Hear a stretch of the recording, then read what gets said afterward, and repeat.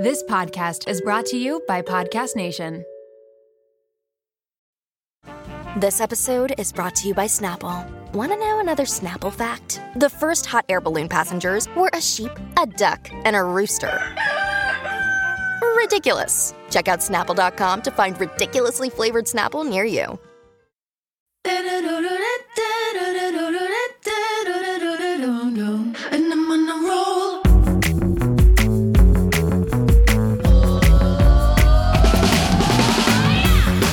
Welcome to the Mom Room Podcast. My name is Renee Rena, and I am definitely the mom friend you have always wanted. Happy Tuesday, everybody. You are in for a real treat. I love this episode. I love Danielle. She is such a great speaker. She is so confident when she talks. She is super knowledgeable in the area of friendship. And you're probably thinking, that's an odd topic to talk about, friendship. But to be honest, it's odd that we're not always talking about it or learning about it in some capacity because it's such an important part of all our lives. In this episode, Danielle gets into the research about how important it is and how it affects our quality of life, our happiness, our mood, all of that.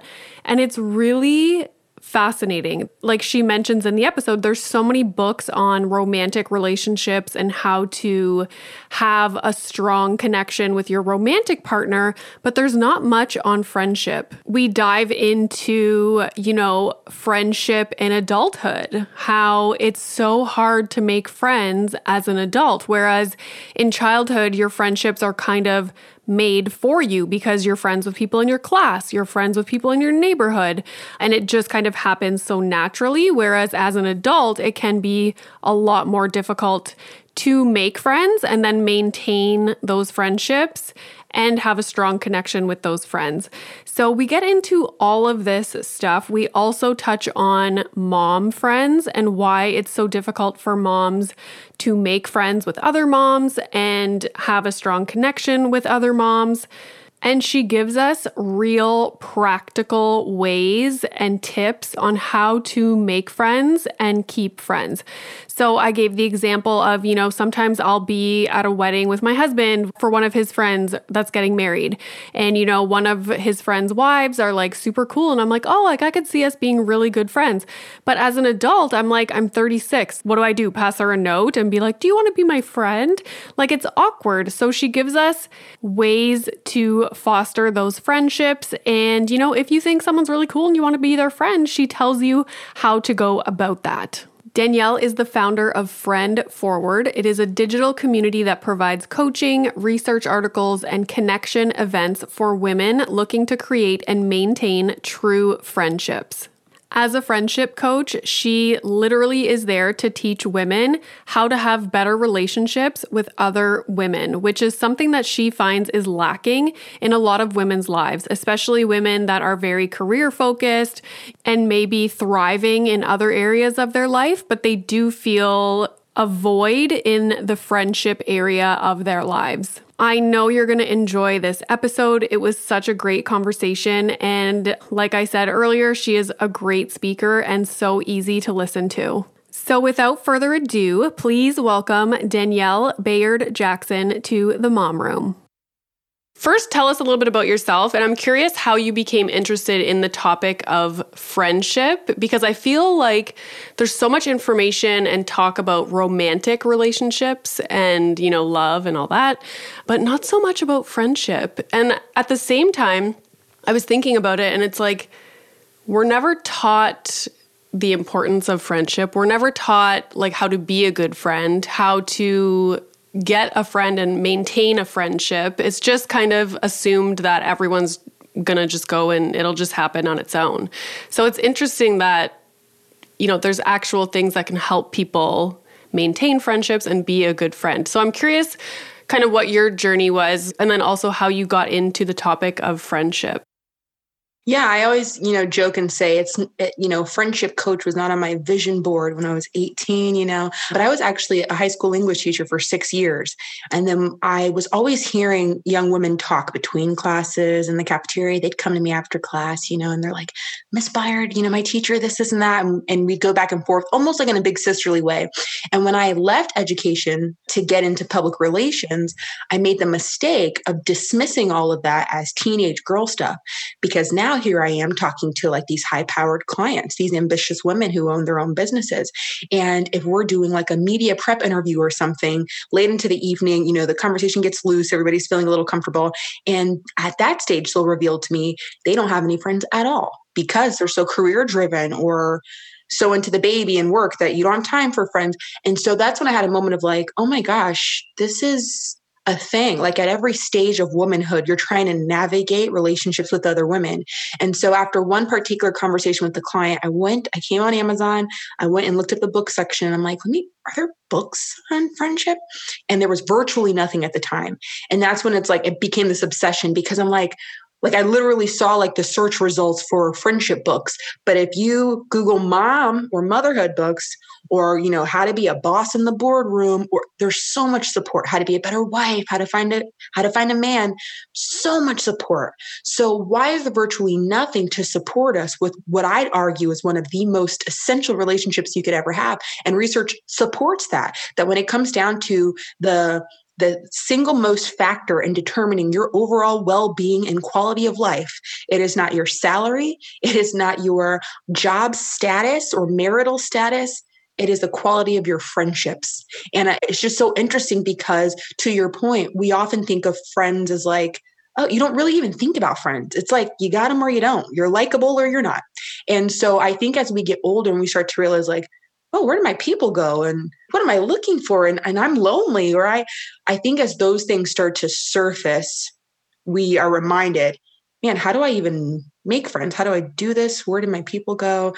So I got certified and I, have my educator background. And so for the past 2 years, I've been serving as a friendship coach, which means, women entrust me with some of their most sensitive issues concerning bonding with other women. And so far, it's been a really fun journey.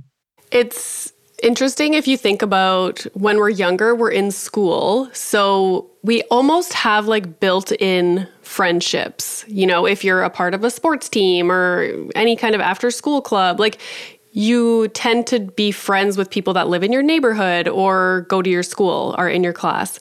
But as we get older, like for me, well, I was in school forever. So So I was a little bit lucky because I made friends in grad school, and now those are my really close friends and some friends from elementary school as well.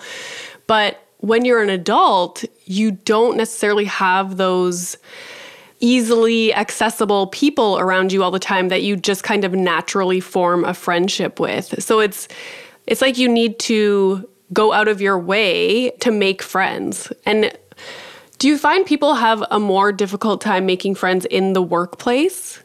We do have that moment of like, wait, what's going on? Because the social backdrop has been provided for us. And so all the key elements that are required to make a friend are provided for us when we're young. Repeated exposure, shared interests. So the fact that I'm seeing you every day, we're in close proximity, we have this class in common, and so I'm going to chat you up. That just makes sense. All that's suddenly removed. And so then we get out here and we're floundering like, wait, what's different? Well, all the social constructs have been removed from you. Recess, there's no more recess. You're not in school where you can walk down in your dorm hall and go say what's up to your friends. It's all gone. And so I think the first place we might start to notice this is, to your point, in the workplace. But even that for a lot of people has also been removed. So a lot of us are at home all day long, really feeling the magnitude of our loneliness because there's no one around. And I think we have more of a sense of urgency to figure out what's going on because our loneliness is so prominent in our isolation. So yeah, and research shows that your social network grows and grows and grows until about the age of 25, at which point it begins to decrease exponentially. And so I think that's why a lot of us, especially most of us after college, we are trying to come to terms with like, I'm lonely. What do I do? Are there strategies to make friends? Or I thought I had close friends, but I haven't talked to them in like a year. Do I just let that go and chalk it up to friendship fade, or am I supposed to do something about it? And so I think we're left with a lot of questions, but to your point, we haven't been trained to do this. For me, it's interesting because as a teenager or as a kid, if you meet someone and I'm like, oh, they're cool, like I want to be their friend, it's super easy to just like contact them and build that friendship. As an adult, I can meet someone at a party, or maybe it's a spouse of one of my husband's friends or something, and I'm like, oh, I really like her. But I think we have this thought like, oh, they already have their life. Like they're older, they're already set up, they have their group of friends. Like I'm just meeting her now for the first time at age 35. We're not... Like, how do you even do that? Like, it's so interesting to me. And I find like that's what I think myself is like, oh, these people already have a life set up. Like, I'm not going to stalk her to try and be her friend. Yeah. You know what? I think it starts with, first of all, what you just said, where you meet somebody and you're like, she's really cool. Like, oh, she's funny, or like, I like her. I think it starts there with like admitting it. But I would say, I always talk about like the 7 biggest lies that keep us from entering into new friendships. And that is one of them. Oh, well, she probably already has her friends. And we talk ourselves out of exploring the possibilities of friendship with this woman because we've told ourselves, like, who told you that? You told you that. So who told you she's done with making friends, or she's 35, she probably is already set with all her friends? Well, you're 35 and you're not set, you're open. And so I think we have to remember, wait a second, people are always open to starting something with somebody, or even taking the pressure off and just saying, I'm just going to enter into some conversations with her because I like her. I'm going to exercise curiosity here because I like her. And a friendship will probably form. But I think we talk ourselves into like, am I allowed to allow myself to fantasize about being friends with her? Or is that window closed? But it's never too late. It's never too late. Research tells us that we replace half of our friends every 7 years anyway. And so we're always kind of churning and finding new people. And I think as much as we can remind ourselves that you can make new connections and new friends every day at any age, I think we'd be surprised at the opportunities. So why is finding friends as a new mom so difficult? For a lot of reasons. I think the first one is because, especially depending on the age of your children, they depend on us so much in every possible way that it almost feels like I don't have any energy left in the reserves to dedicate to finding new friends. And to some extent, that's true. So I want to start by acknowledging, if you're not out and about and having your mind tuned to making new connections when your kids are like 1 year old, yeah, that makes sense. And it's okay because friendships go through seasons. So if you're in a season of this being is dependent on me to not choke and fall down the stairs, that's a lot of like, it's very, depleting, mentally and psychologically. So it makes sense that you feel like you don't have as much to give to like hunt for new friends and explore that social life. So I think that's the first one. Depending on your age, you really don't have the same availability. That's fine. I think the second thing that's on us is we tend to feel bad about it. We tend to feel bad about having a brunch on Saturday because what if the baby needs me? Mom guilt. Oh, heck yeah. We talk about that so much, but it's like a lot of us feel undeserving of it, that we're like rewarding ourselves or taking time away, or we're going to leave the child without if I go and explore this. I just always beg women to make the connection between how much you need this and therefore your family needs this, because it's proven that even 10 minutes on the phone with a friend boosts your mood for the rest of the day. And so we can at least commit to a 10-minute phone call. We need to start rethinking what it looks like to hang out with a friend. Maybe it doesn't look like we're brunching all day long because I don't have the extra hours to do that. Maybe it looks like I know like clockwork every Sunday night I'm doing laundry. You want to hop on the phone Sunday night, do a 20-minute catch up. And that's what friendship looks like for me. But we put it in the margins of our lives a lot. And like, it becomes like we'll get to it, or it's a nice to have, but it's not a need to have. And I think it starts with rethinking like, oh no, wait a second. I need my friendships. I need to find ways to layer it on to what I'm already doing. So if I'm walking the baby every morning, I'm calling up my friend, you want to come walk with us? I got the baby, but do you want to come walk with me while I do it? And how can I fit her in? How can we get creative with seeing each other and keeping in touch during this needy season of motherhood? And we need it. We're all relatively familiar with the whole like fight or flight stress response, but the study was done again in the 90s with women, and they discovered that we have more responses. And so one of them is tend or befriend. So when we're stressed, we'll literally go and seek out the company of other women. And it's proven that coming together produces oxytocin, which decreases our stress that we had to begin with. And so I know it's often a stereotype of like, oh, where are you going to go talk to your girls? And it's like, that's exactly what I'm going to do. So I don't flip out on you. That's exactly what I'm going to do. I need to go talk to my girls. But we have to find a way to believe, wait a second, I really do need friendships, like for my mental health, for my physical health. I need to like connect with my girls, and I can really show up as a mom. And then finally, we have to remember that our kids need to see us model friendship. I challenge anybody listening, how often have your children seen you talk to another woman and either work through a conflict or laugh together, or you showing kindness to this other woman? So we talk to them about it all the time as director on the playground. Have they ever seen you model laughing with a friend, talking through something, playing hostess and being generous to her, being a good listener? So some of it, like if we can tap into it from that perspective too, like, wait a second, my kids need to see me model being a friend, perhaps that can relieve us of a little of that guilt as well. I feel like once we have a child, like your child is doing activities, and so naturally with the other kids, their parents are there. And so you almost feel like a pressure to make friends with people that are the parents of children that your child is going to be around. Is there anything with like moms making friends with other moms and how that could be difficult? Just because I'm thinking of how, a lot of moms, especially when you're a new first-time mom, like you're insecure and like you fear judgment about your parenting choices. And so maybe that would make it more difficult to be friends with another mom that has a child that's about the same age as your child. Yeah, that's such a great observation too. Even though having common interests often brings people together, it doesn't mean I have to be friends with you because we both are moms and our kids like each other. So let's try to make this work. And vulnerability, just in general in friendship, is really hard.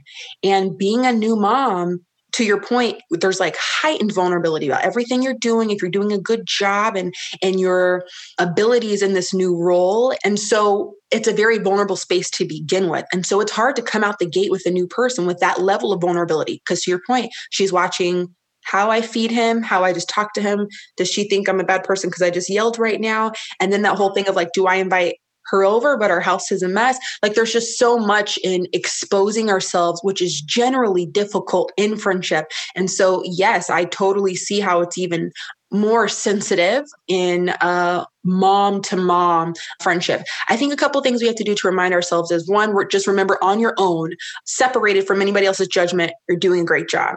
And two, I think that different parenting styles with moms is a thing that's kind of important because your kids are seeing how their mom talks to them. And sometimes it's hard to withhold, I don't want to say judgment, but sometimes it is hard to watch something where you're like, oh my God, that's so not okay, and not say anything. And then you want to say something because you're like, well, I'm just being a good friend by letting her know, it's not cool to feed them that often. And so there's a lot of like minefields. It almost feels like that comes with being mom friends. So I almost want to say, be observant and know your boundaries. So ask yourself, is this something where it's just a difference of opinion, or I really feel like this kid's in danger and I have to say something? Most times it's just, I wouldn't make that choice. So how is she making that choice? Most of the times it's that. And then having some boundaries. So let's say I make observations and I'm like, oh, she's to this, or I can't vibe with that. Okay, well, maybe let me reduce her from like trying to make her a level 8 friend, and she's just going to be my level 3 friend. And we sit by each other and chat while our kids are on the playground. And that's the extent of that. And I'm not trying to turn it into anything more, because I just observed that that's the extent to what we can go in our friendship. And sometimes lowering the expectations allows us to have more joy in the relationship. If I know like, oh no, we can never be best friends because I can't be best friends with somebody who does XYZ, that's fine. She's the mom friend you chat with at the park, and that's the extent of it. I love that, the levels. Yeah, I mean, we have to, because a lot of us, I think a lot of times, especially women, we're secretly auditioning for our best friend. And then we get very disappointed when she says the wrong things, or the humor is kind of off and we don't vibe for a second. We're like, oh, I don't know, I wasn't feeling it. But is it okay that she was just your park friend and she's really fun to to laugh with at the park. The end. And so I think, really close friendships, obviously that exists, but we're trying to like get our best friend and every woman we meet. And is that totally, reasonable to expect? And then also finding ways when you can to maintain friendships with friends who maybe aren't moms or who from back in the day. What can you do to keep that going? Because that revives a new sense of identity in you. And it keeps you remembering who you are as an individual. Because I know sometimes with mom friends, we fall into talking about the kids, but you need to have a conversation that's not about, butt cream and sensitive skin bath soap. And, I need to talk about other things. And sometimes our non-mom friends help remind us of who we are outside of that identity.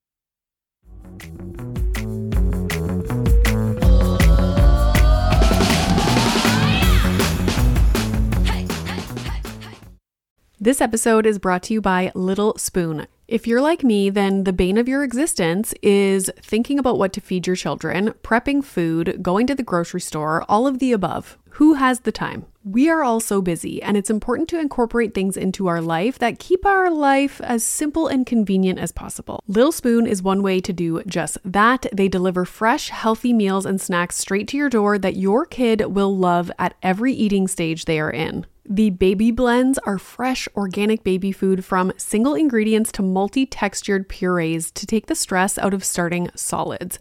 They partner with Clean Label Project to test their blends for 400 plus contaminants, including heavy metals, so you're getting good stuff. The Biteables are finger food meals that are cut to size to promote easy self-feeding, and they are healthy, balanced, and free of artificial junk. The Little Spoon plates are toddler and big kid meals that are free of junk and they taste amazing. Even the pickiest eaters will love them. Think hidden veggie mac and cheese, chicken nuggets, and adventurous eats like pot stickers, gnocchi, and more. They also offer really fun things like puffs. They have smoothies, lunchers, and snacks. You quite literally never have to think about food again. It's just easy peasy. And did I mention this all comes right to your door? It is so flexible, so easy, and everything stores right in the fridge and freezer. The price is right, the quality is unmatched. You are going to love it and your kids are going to love it. It is just a huge win for your family.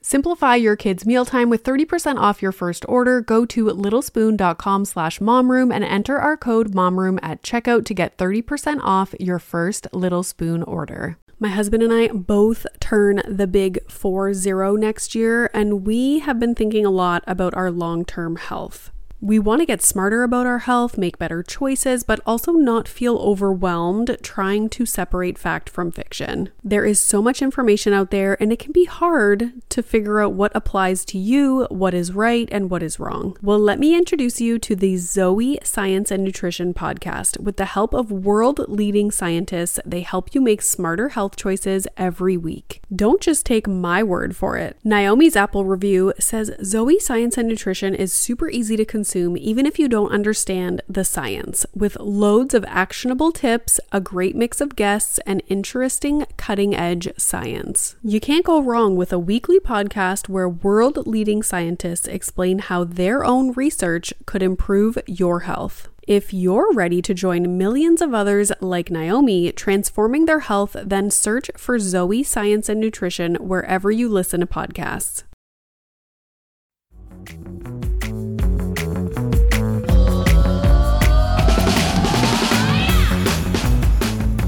One of my best friends is not a mom. They're not planning on having children. And I talk to her all the time. And it's so nice. Like, she has such a good balance of like being interested in our lives and being interested in Milo. And, so it's not like she's completely separate from me as a mom. But it's nice we do Zoom workouts together. And I was thinking about that when you were talking about scheduling it with something that you're already doing. And so I wanted to start working out, and I was like, I knew that she worked out. So I was like, do you want to do Zoom workouts together? And that was such a good time to just spend time with her, even though we're like sweating and grunting and stuff. Like, it was just nice to have that connection, even if it's virtually, right? Totally. Whatever we can get. They say in order to have depth in your friendship, you need three things. And this is an idea popularized by Shasta Nelson, who's a friendship expert. And it's called like the triangle of friendimacy. But those three things, if you could imagine a triangle and then different labels on each side, at the base of the triangle, you have positivity, meaning it's a pleasurable experience to be around you. And the reason it's at the base of the triangle is because if we don't even have that, then I'm not going to elect to build anything further because it's not fun to be around you. And so positivity is one key element of creating depth in a friendship. The next is consistency. So to your point, we simply see each other, even if it's virtual, but we're tapping in. I'm touching you. I know what's going on in your life. And then finally, what we mentioned earlier, vulnerability. And so you can see if one of those components is missing, how it kind of destabilizes that triangle. So let's say we have a lot of positivity when we're together and we are consistent, but we never get vulnerable. The result is a superficial friendship. If we are vulnerable with each other and we are consistently seeing each other, but it's never positive. This is where a lot of us get into we complain all the time. Like, don't get me wrong. I love a good vent session, but these are the people who like every time we get together, it's emotionally dumping, venting, a person who generally has like a poor outlook on the world. Then we can't be as close as we can be because it's so draining to be together. And then finally, if we have positivity and vulnerability, but we talk twice a year, then it's not possible for me to have depth with you. So I think whether it's creating a new friendship or in maintaining an existing friendship, how can we be intentional about keeping each of those three components in check? I'm obsessed with this idea of this triangle. Like, it makes so much sense. And when I think about if there's new mom friends, I feel like that vulnerability piece is missing a lot of the time because we are afraid of being vulnerable as moms to especially other moms, right? So it's everything's great. Like, I have no issues because you feel uncomfortable sharing that. But oh my gosh, I love that. And it's funny when you said there's no positivity, there's a defense mechanism that's called help rejecting complaining. And that's what that is. It's the constant complaining, and then the other people trying to help you, but you don't ever take the advice. You're just constantly, like, it's just over and over. It's like nonstop. So it made me think about that, but I love that triangle thing. So good. What was the guy's name again? This is Shasta Nelson, a female friendship expert. I think it's just so helpful in giving us words to something we know to be true. Like, something's off. But to your point, earlier when we first started chatting, there's been no instruction for this or guidance. So you don't even know the words to articulate, I like her, but something, I don't know, it's off. Or I like her, but I don't know, I feel like we could be closer. But we don't have the language. We don't have the concepts to even articulate, okay, this is missing, or okay, you know what? I'm being too negative. That's what it is. Like, we've got to switch up how positive we are. But no one's ever outlined for this in a step-by-step, tangible action step kind of way. And I think that's why a lot of us are still struggling far into adulthood with like making friends and then keeping it going because we don't know what to do. So you almost feel like you're going to subsist on things you've been doing, but what you were doing with your 11-year-old friends is not going to work at 35, but no one's helped us to even make that transition. It's just so fascinating. And it's funny because like we were saying before, the topic is friendship, and it's just, nobody thinks about it in any kind of depth, right? It's just, oh yeah, it happens or it doesn't, and you just make friends and that's it. But when you actually think about it, how important it is, you would think that we'd be talking about it a lot more. So what are some mindsets that keep us from building and maintaining healthy friendships, especially as a mom? And like the early days or months of motherhood can be so lonely and isolating. So what are some things that hold us back?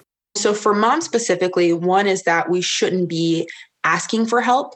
And so it becomes like this cycle of needing help, but you don't ask. So now you feel even more isolated in you're drowning, not wanting to put people out, not wanting to ask for help, even when a lot of us know we have friends who would jump at the opportunity to help. still not wanting to ask for help, and whether that's something where we feel like it would expose our own deficiencies or not wanting to put people out. Or a lot of us, I had to get over this myself. I'm a very Miss Independent woman. And so it felt like it would detract from my character as an independent woman to ask you for help. So a lot of that can sometimes get in the way. The belief that it's too late for me. So if we're like 30, 35, we start to think it's too late for me to make friends. It's so funny because I coach women every single day. And I wish I could like put them all in a room together and be like, can you guys please talk to each other? Because they're telling me the same issues on like other sides of the coin. So you have tons of women like, I feel like it's too late for me. I feel like it's too, and I just want to be like, what, can you guys just talk to each other? Because you both think that. But a lot of us compare ourselves to these like idealistic pictures we see, I guess, on Instagram. Like you see a bunch of girls on the boat with like hashtag squad goals. And you're like, oh my God, I'll never have that. They all look so close and happy. And they've probably been friends for 20 years. And it's like, oh my God, stop. I'm talking to women who've had friends for 20 years and they're coming to me because they feel so dissatisfied with those friendships. But here I am comparing my 6-month friendship to me. And I wish I had decades long friendships like that. And it's like, you have no idea what's going on in that friendship. And also your, new friendship is not any less valid because y'all didn't make friends in the 9th grade, And so there's a lot of comparison. There's a lot of, it's too late for me. There's a lot of, she already has friends, it looks like. One lie is, I feel like I'll be exposed once I make friends. So a lot of us are hungry for closeness, but like, yeah, it requires opening up a little bit to be close and to be known and to be seen. But a lot of us fear that like, oh, I'd be good at like making friends.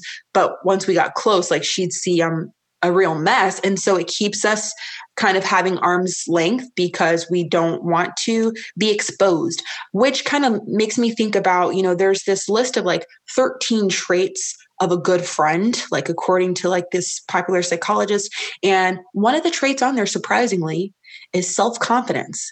So a lot of times we tend to think of like, oh, a good friend is somebody who's like a great listener and they're nice and they're honest. And that's all true. But also somebody who's self-confident. And so a lot of us, I hate to sound life coachy, but are not okay with ourselves. And until you get right, it is going to be hard for you to show up for other people because you don't even believe you have something worthy of offering other people. So why should I as a friend to you? So if you really don't believe like, oh, I'm too awkward and I'm too this, no one would want to be my friend, or I'm too this and I'm not sure, it's going to affect how you can show up for new friends. And so I would encourage women to kind of get comfortable with themselves because then you are willing to be a little vulnerable because you're confident in yourself and it's okay to take a little risk, or, you want to show up often and you want to be positive because you feel content with yourself. Or if she makes new friends, you're not totally devastated. Like, well, what does that mean? Because you're like, oh yeah, go ahead. Because I trust that what we have is like so different and unique. Like, go ahead and have other friends. It's not going to replace me. So there's a lot of things that confidence touches in friendship that we sometimes don't connect the dots for. But yeah, moms, I think specifically, we have some mindsets that hold us back. And finally, another one would probably be that I don't have time. There's no time for a friendship right now. They're saying that loneliness has the same effect on the body as smoking 15 cigarettes a day. That's a common piece of research. People in this area, tend to share a lot. And I almost wonder if we started talking about friendship from more of a wellness standpoint, if we take it more seriously, if we're like, girl, there was a study that showed, they followed several hundred people at a clinic in Buffalo, and they found that those who were reporting, anxiety and depression had no social network. The ones who had strong social networks were less likely to have depression and anxiety. And so I think if we start making connections in our brain to like, oh, snap, like I need this, like for my health, like to feel good as a person, to keep my mind healthy, I wonder if we begin to prioritize friendship more. Yeah. And it's always amazing, even for me, after having a conversation with a friend, it's almost like how you feel after you just exercised or did physical activity, right? Like you have that, like, I don't even know what to term it, but you just feel better. And confidence, I talk about this all the time because I swear confidence is the answer to so many things. So many things. So I'm not surprised that it, plays a role in friendship as well. And then the social media thing, like seeing the people on the boat, it's just like, we love to see one picture that was taken in a split second of someone's day, one day out of like the whole year, and we extrapolate this big story from it. Like, oh, look at all their friends that they have and they're having the best time. And, and we know nothing about what is actually going on in the situation. But I can see how, obviously I talk a lot about social media with regard to being a mom and motherhood, but even as like in the friendship space, that is also something where we're just bombarded with these images that make it look like everyone else is having the best time and has these close friendships. And that's just us reading into these photos that we see, the staged photos too. Yeah, exactly. Because good and well, if you and I went to a coffee shop and snapped one pic during and posted it, people would be like, oh my God, they're so close and they're so fun. And you're like, huh? I mean, it's easy to fake anybody out. And a lot of people, and if I'm being totally real, some of my best times, we have no pictures. Like we weren't like, this looks cute, everybody line up. We've got to remember, I think we all know that intellectually. It's very hard to apply in very vulnerable moments, but I think we all know. We just got to keep reminding ourselves.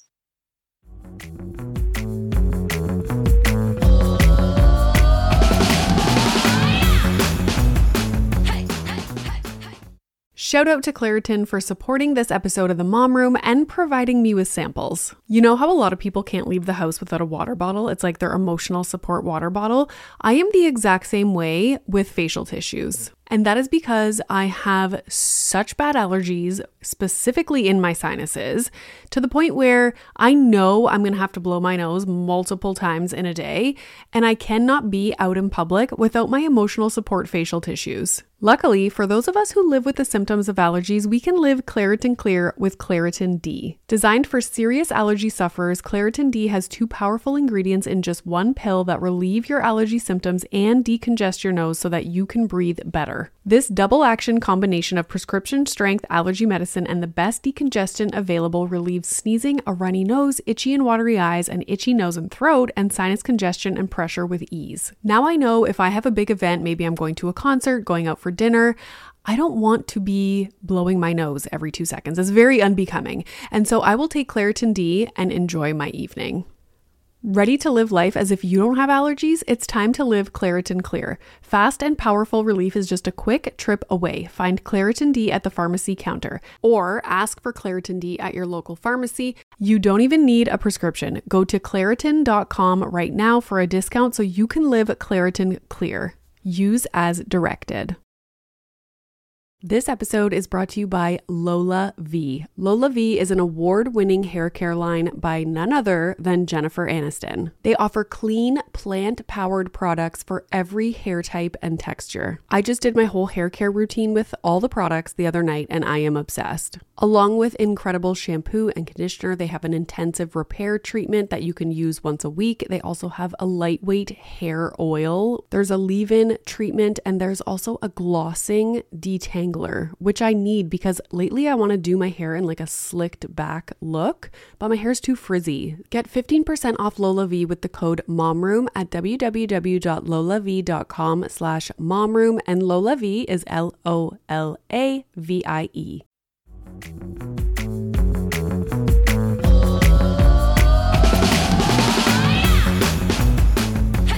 What are some practical ways to find and keep friends? Yeah, so a couple things. So the very first thing I like to start with is a lot of us are using the phrase make new friends synonymously with meet new people. And the two are not the same. Making friends refers to the art of cultivating something meaningful with another person. And who said that has to start from scratch?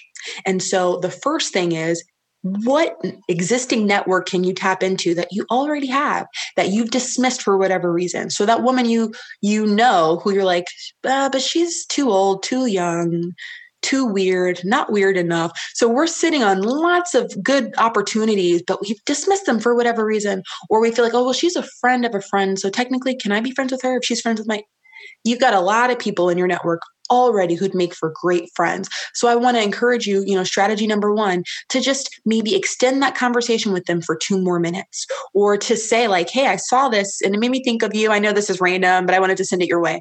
just to get it going with people you already know. The second strategy would be to send a message to, I call these our super connector friends, but these are super extroverts who are always out and about and they thrive on bringing new groups together. I'm one myself. I love to be like, oh my God, Maria, you should meet Renee. Come on, you guys. So a lot of us know that person. Make it known what you're looking for. So why not text that person and say, hey, I'm trying to get more plugged in and I always see you out and about. You've always got your girls around. And I don't know if you know of anything that's coming up that would be like cool to go to, even if it's virtual, but if you're looking for a +1 or if you know of any events I should check out, let me know and ride their coattails. They're likely going to be like, oh my gosh, yes, you should totally come with us next Friday. They're happy to, but a lot of us feel very vulnerable in making it known. I'm trying to get plugged in. I'm looking for some new friends.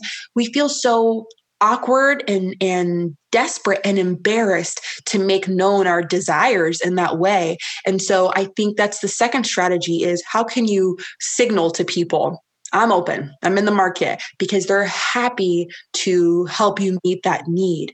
Another one would be for those of us who are in like online classes or we work online. And so we have like meetings every Thursday with our team. You're already in these Zoom meetings, but we see it as we're having this meeting and when I'm done, I'm logging off. But I challenge you to extend certain opportunities. So let's say somebody asks a question in the online meeting or the online mom group or something like that. I might message that woman afterwards and say, hey, thank you for asking that question today because I was going to ask it, but I was like, I don't want to put myself out there. So I'm so glad that you did. Just wanted to send you a little note to say thanks. She's likely going to respond to you and then you guys can keep it going. But it's all about momentum. And a lot of us will have like these social opportunities and when they're done, we're done. But it's all about how can you extend that to another arena. And so most people are happy to keep that going. Most people are relieved that you initiated. They think you were great too. Research tells us that we tend to underestimate how much people like us in the first interaction. So they're probably happy to say like, oh yeah, you too. We should get together or hey, and keep the conversation going. But we've got to train our minds to see social opportunities because people are willing to embrace that. And then finally, I'll share, we have a lot of these online interest groups. And I know some people are like, man, that's lame. And some people think it's awesome. But the reason I like to encourage women to go to these is because there's already a baseline. So you don't have to worry as much about rejection, which a lot of us fear because everybody signed up to be here to make friends. And so if you're wondering like, am I going to look weird by being like, hey, no, that's protocol. And so, you go to these things, but I always like to suggest that you go at least 3 times because we'll go one time and be like, I wasn't feeling it. I don't know. It was weird. I don't know. And then we don't go back. And the whole point is to have some kind of repeated exposure to breed familiarity. So if I go 3 times, then now I'm remembering conversations from before. And I can say to somebody, hey, you mentioned 2 weeks ago that your dog was sick. Like, is everything okay with that? I was thinking about it, earlier this week. But now I have something to play with. I got something to work with Theo. And it helps to breed that familiarity. But a lot of us, we won't admit it, but we want that in the first interaction. We don't want it to be awkward. We want conversation to flow. We want it to be like, find our soulmate. Like I say something, she thinks I'm hilarious. I think she's hilarious. Like we are looking for that in the first interaction. And you have to almost say like, I know there's probably going to be awkward moments, but I've prepared like these 3 conversation starters. That's okay. I know it feels weird, but script what you can. I've prepared a couple conversation starters and I'm prepared to, after a conversation, if I like somebody to say like, hey, we should do this or whatever and prepare. It's going to be awkward, but it gets less awkward as you continue to see people. And I think if we can kind of adopt that attitude, we'll be surprised by like how many opportunities, blossom. And when it comes to following up with all these people, the interest group, the work meeting, when it comes to following up and keeping it going, because that's a common question is like, well, I like her, but like, what do you do after that? Following up doesn't necessarily mean we have to keep planning a time to go out. It just means, how do I keep myself top of mind with you to let you know I like you? So that could be something where in our conversation, I'm being very attentive. And she mentioned something about this new show she's binging. So maybe a week later, I message her on Instagram and I'm like, hey, I know this is random, but you mentioned that you're binging this show. And I watched the first episode last night and you're right. It's hilarious. Thanks for the recommendation. It keeps me top of mind. It keeps us chatting with each other. I'll end with this. The reason it's so important to keep yourself top of mind is because research shows that it takes 50 hours, 50, to feel like you're familiar with this person. It takes 90 hours to feel like you're friends and 200 hours invested to feel like that's my best friend. And I often wonder if we could see a timestamp on each other's foreheads, like that hours clicking up, if we'd be more intentional about getting together, because we'd be like, oh, dang, okay, we're only at 36 hours. Do you want to like grab coffee or something? Because you're trying to like clock it up, you know? And so, yes, it literally takes time, but a lot of us are looking for instant comfort in that first interaction. We're like, oh God, it wasn't as natural as I thought. And we opt out and it's just, yeah, it's going to be awkward. Yeah, it takes a lot of work. Yeah, it's going to feel like dating. But once you guys get in your groove, it's just, I mean, it's beautiful. That's a good way to think of it, is dating, because, you know, dating sucks, but we do it. Even if the first date is awkward, which usually it is, then you still are like, okay, like you're going to give it a few more dates unless it was terrible. But why do we have this expectation of meeting someone and like fireworks go off? Is it because of movies and TV shows? 100%. I think so. And I always say, like, sometimes when you put things in a romantic context, it makes total sense. Because if I'm with, you know, some guy and I'm just dating him and I come back and I tell my roommates like, I don't know, he was okay. They'd be like, oh my God, give him a second chance. Go on a second date. With a female friend, we go one time to the coffee thing, or we talk to her once and we're like, I don't know. We're like, oh gosh, oh, was it weird? Oh God. Well, next, you know, or if there's a conflict with your romantic partner, it's understood. I'm going to work it out. My friends would be like, well, you need to let him know like how you felt, how that made you feel. Conflict with a female friend, we're like, okay. Clock that in your mind and you don't want to talk to her anymore. And so it's just like the same thing, working through conflict or saying that she, you know, letting her know she said something that kind of weirded you out and then moving on. Like the next day, we're still going to hang out again. Like let's normalize conflict in friendships and we're cool. It's totally fine. And so a lot of times when we put things in a romantic context, we know what to do. You're not feeling it anymore with the romantic partner. It's understood. You're going to have a conversation and not ghost them. With a friend, that was awkward. Not going to answer her texts anymore. Totally done. This wasn't a good fit. Instead of like, hey, listen, you know what? I actually am going to, you know, I'm focused right now on the baby and family. I don't think I'll have as much time to hang out. I just wanted to let you know, because that's like unheard of. And so sometimes if you're totally at a loss for what to do, what would you do with your boyfriend? And that's what you do with your friend. And I think it'll help solve some of those mysteries. Are a lot of people moving their friendships to online? Because I'm just thinking now with technology, so many people must maintain friendships virtually and maybe have not even met them in person. Oh, totally. I actually had a session recently with a young woman who was nervous because she's like, I actually formed a lot of brand spanking new friendships during the pandemic. And now that the weather's warming up and people are getting vaccinated, it's like, do we keep doing this or do I move to meet in person? And if we do meet in person, like, what's that going to be like? And there's even new emerging research now that's exploring, I don't remember the terms, but it's studying that very specific thing, like what happens when you transfer an online friendship or relationship to in person and what happens with that, because that's so prevalent right now. So there's even research happening right now to figure out how does it affect the relationship and what happens psychologically when it's like, I've been seeing you on the screen, but now we're about to see each other in real life. How do we do this? But at the end of the day, whatever works for both people, if it's something you're able to keep up consistently, everybody's comfortable, you know, get creative. Again, the way you would with dates, you'd be like, I got to keep it fresh. I got to keep it like spicy. Yeah. With my friendships, how can I be like, oh, I, you know, we have long distance friend. How can I send her a surprise package that has like a canvas and some paint brushes? And she gets it and she's like, what the heck? And you're like, yeah. So we're going to do a paint class, a virtual paint class on Friday. Don't even worry about it. Just show up at this link. I already sent you the supplies. She'd be like, oh my God, like that's so thoughtful. It's so out of the box. It keeps our friendship kind of fresh. And so the same way you'd be intentional at like, how can I keep things fresh with my man? You know, same thing. How could you do that with your girls? That's happened to me a lot too, because we live in a new area. I didn't really know anybody here, but now a lot of people know me from Instagram and TikTok. And so like I've maintained some friendships with people in the area, and I'm like looking forward to us to be able to live life again so that I can go meet them, because it's just like making friends online, which is nice. Yeah. Now, I will say this about the online thing, because you said I've met a lot of new friends online. There's something referred to, it's called Dunbar's number.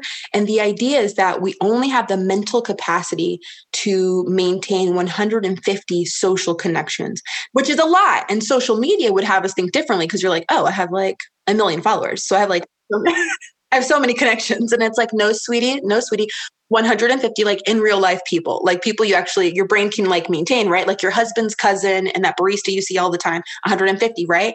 But if we think of that big circle and then like smaller and smaller concentric circles inside of it, the smallest circle inside has the number 5 on it.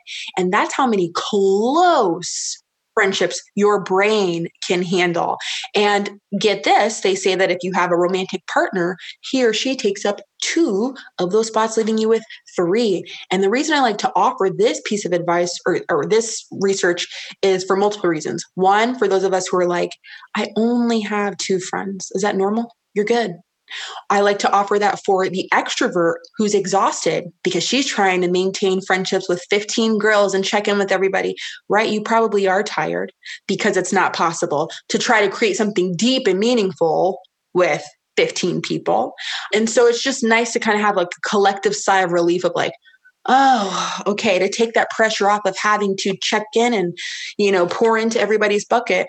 And it's fluid. You might, in this season of motherhood, you might have certain women who are in those 3 because they're your saving grace. But maybe next year, as your kids get a little bit older and you're looking for new things and need new kind of support and new interests, they kind of slip out of there into the other circles while other ones kind of come inside. And so it's fluid as well. But I just want, those listening to have oh, okay, take the pressure off. So just identify who are 3 to 5 women who you think are really cool and they're really nice. And you're like, I could be friends with her. Prioritize pouring into them instead of feeling a pressure to try to make a bunch of friends and be nice to everybody and find all these people and maintain all these old. Who are your 3 to 5 who you'd really like to create something with? And how can you be intentional there? That's a good number. I always say like I have maybe like 3 to 5 really close friends that I could talk to about anything, message them at any time of day, like be totally open, vulnerable, have a really good time with them. And I feel super lucky to have that, like super lucky. And yeah, it's interesting that the romantic partner takes up 2, but I can totally see that as well. Because when my husband and I, before we were even married, I was explaining to him how like we are best friends because I don't know what he was saying, something about like me having friends or whatever. And I was like, yeah, but technically like we're best friends. Like you're my best friend. And he was like, really? And I was like, I still bug him about that today because I'm like, remember when you didn't believe me that we were best friends? Like, well, we are, but it's true. And with maintaining multiple friendships, you don't have enough to give. So I feel like if you're trying to keep up with like, let's say 15 really good friends, I would feel like I'm not giving enough to any of those friendships. So it's better almost to focus on the really strong ones and put more energy into those because they would be more fulfilling. What are some ways that we can overcome conflicts in friendships? Well, the first is to get our mind right that they're normal. There was a study where they asked women, do you think that finding and maintaining friends, well, it's mostly finding friends, but do you think that friendship should be easy and organic and natural? Or do you think it should require work? And they followed up with those women 5 years later. The ones who said, I think that friendship should be like organic, easy, and natural. I don't know why I did it in that voice. The ones who, in my mind, they were like, I feel like it should be natural and easy. Those women were reporting greater feelings of loneliness than the women who said, I feel like it, probably requires some work. And so let's start there when it comes to conflict. It's normal. If you are running every time a woman says something and it kind of rubbed you the wrong way, or she did that thing that was like, made you feel tense. If you're leaving every time that happens, you're going to be starting from scratch every day, because a part of being in a human relationship is somebody's going to hurt your feelings. You're going to hurt their feelings unintentionally. And the way we learn each other's boundaries is sometimes they get crossed and you're like, oh my God, I'm so sorry. I didn't know. That's how we get there. And a lot of these women who have really close friendships, a lot of the closeness you're looking for is sometimes on the other side of a difficult conversation, because its function is to breed understanding. So it's kind of an opportunity, if a friend says something weird and I say like, So every time like you use that word, it makes me feel like really cringy. And I don't know, it just makes me feel weirded out. And so I just really don't like it. That's her opportunity to say, oh my God, okay, I didn't know. But now I know. And so for those of us who feel awkward about putting up boundaries with friends and we don't want to look like a biatch and we don't want to look like, try to see it as these boundaries are showing her how to love me well. Because if she's a good friend, she wants that data. Let me know if I'm saying and doing things that make you really uncomfortable. Please tell me, because I want to do a good job as your friend, but I'm going to need you to give me that information. So a lot of us need to kind of rethink like, oh, she needs this information so we can show up for each other more and more comfortably. And there's no tension and no like silent. We're trying to like passively aggressively cue it to her and hope she gets it. Silly. And I like to argue that I think a lot of our female friendships are ending prematurely because we do not want to have hard conversations. I think there's a lot of reasons behind that. I think a lot of it is cultural conditioning and you're supposed to be likable. And we even tell little girls that's not nice, be nice. And well, people aren't going to like that if you do that. But boys don't get like, nobody's going to like you if you don't do it. We get that, so I think there's a lot of stuff with that. It's also shown that, men, they tend to show their anger outwardly and will like hold it in because it's not attractive to openly say what makes you mad. And so that's why we get like the passive aggressive stereotype and we withdraw, or we'll have friends say like, oh my gosh, are you okay? Like, did I say anything to offend you? And we're like, oh my God, no, are you kidding me? Girl, no. And it's like, it did bother you because you told all your other friends it bothered you, And so I think we have to find a way to get comfortable being direct when we say it with a smile, and then let's move on. Like, okay, meet you at the park tomorrow at 2:00, right? After having a hard conversation. So conflict can actually be an opportunity to experience the closeness you said you were looking for in the first place. So, let's put this in the context of mom friends. Let's say a mom friend said something you felt really judged, or she did something that made you uncomfortable, whatever. One, really ask yourself, like we said earlier, is it something worth having a conversation about, or is it just a difference and you can just ignore it? But if it's something where it's like, God, every time she does that, it makes me feel really uncomfortable. This is my formula for having a tough conversation. First, I want you to think about the reason you're reluctant to have a conversation. For most of us, that's, I don't want to make it uncomfortable. I don't want it to be a big deal. I'm chill. I don't want to look like I'm not chill. I don't want her to withdraw and treat me differently. I don't want her to go and tell the other women, and so we have all these reasons. Whatever that hesitancy is, personally, I believe that should be your first sentence. And so that looks like me saying, hey, Sandra, I wasn't going to bring this up because I thought the last thing I want is for it to be awkward between us. And you're like, my girl. But then I thought like, well, I want to bring it up just to make sure we're on the same page and we're cool. Yesterday you said something and I didn't know how to take it. Could you tell me what you meant when you said that thing? So you'll notice I'm leading with vulnerability because I'm telling her the fear that I have. I don't want you to withdraw. So that's why I wasn't going to bring this up. But I thought like, we need to be on the same page. So I'm telling you my objective in doing this is because I want us to be closer. I'm not coming at you. I'm not, my purpose is to tell you about yourself. No, I want us to be closer. That's the purpose of me bringing it up. And you'll notice I'm posing questions instead of giving statements. What did you mean by that when you made that comment at the moms group yesterday? Because I wasn't sure how to take that. To give her an opportunity to clarify. She might clarify and then I don't even need to say the thing I needed to say. Or she might feel convicted because she knows, like, I shouldn't have said that. And she says, I know, I'm sorry. I was snippy. I was mad at my son. And that was a little snippy. I'm sorry I said that. I don't need to say the thing I need to say. And so as much as you can lead with vulnerability, tell her the purpose of me talking to you is because our kids love each other. I don't want you to go anywhere. I love you, but I need clarification. And then asking questions instead of going in prepared with statements of how she needs to change and she needs to get herself together. I think it can be a really winning formula. And then you guys move on. I think a lot about romantic relationships. Just, I don't know why. I guess because I've been stuck in a house for a year with my husband. But so I think a lot about communication and how important it is. And, it goes for friendships as well. It's the exact same thing. And how to approach it in that way is like ideal. I love that. So, okay, this was such a great conversation. Like, I love all these topics that you brought up. So if people want to learn more, where can they find you online? And do you have anything coming up in the future that you're working on? Yeah. So all the stuff is at betterfemalefriendships.com. I do work specifically with women just because our friendships are unique. So betterfemalefriendships.com. And then on TikTok, like if you're trying to get some quick tips on TikTok, The Friendship Expert on TikTok, I do sessions. I do sessions with women all the time. We are about to announce a program to teach you how to master friendships, because what I'm noticing is I'll get a lot of comments from women or DMs and they want help on this specific thing. And they're like binging the videos because they want to get like quick tips. And I think it's helpful in the moment and gives them some insight. But what we really need is like to have our friendships totally transformed.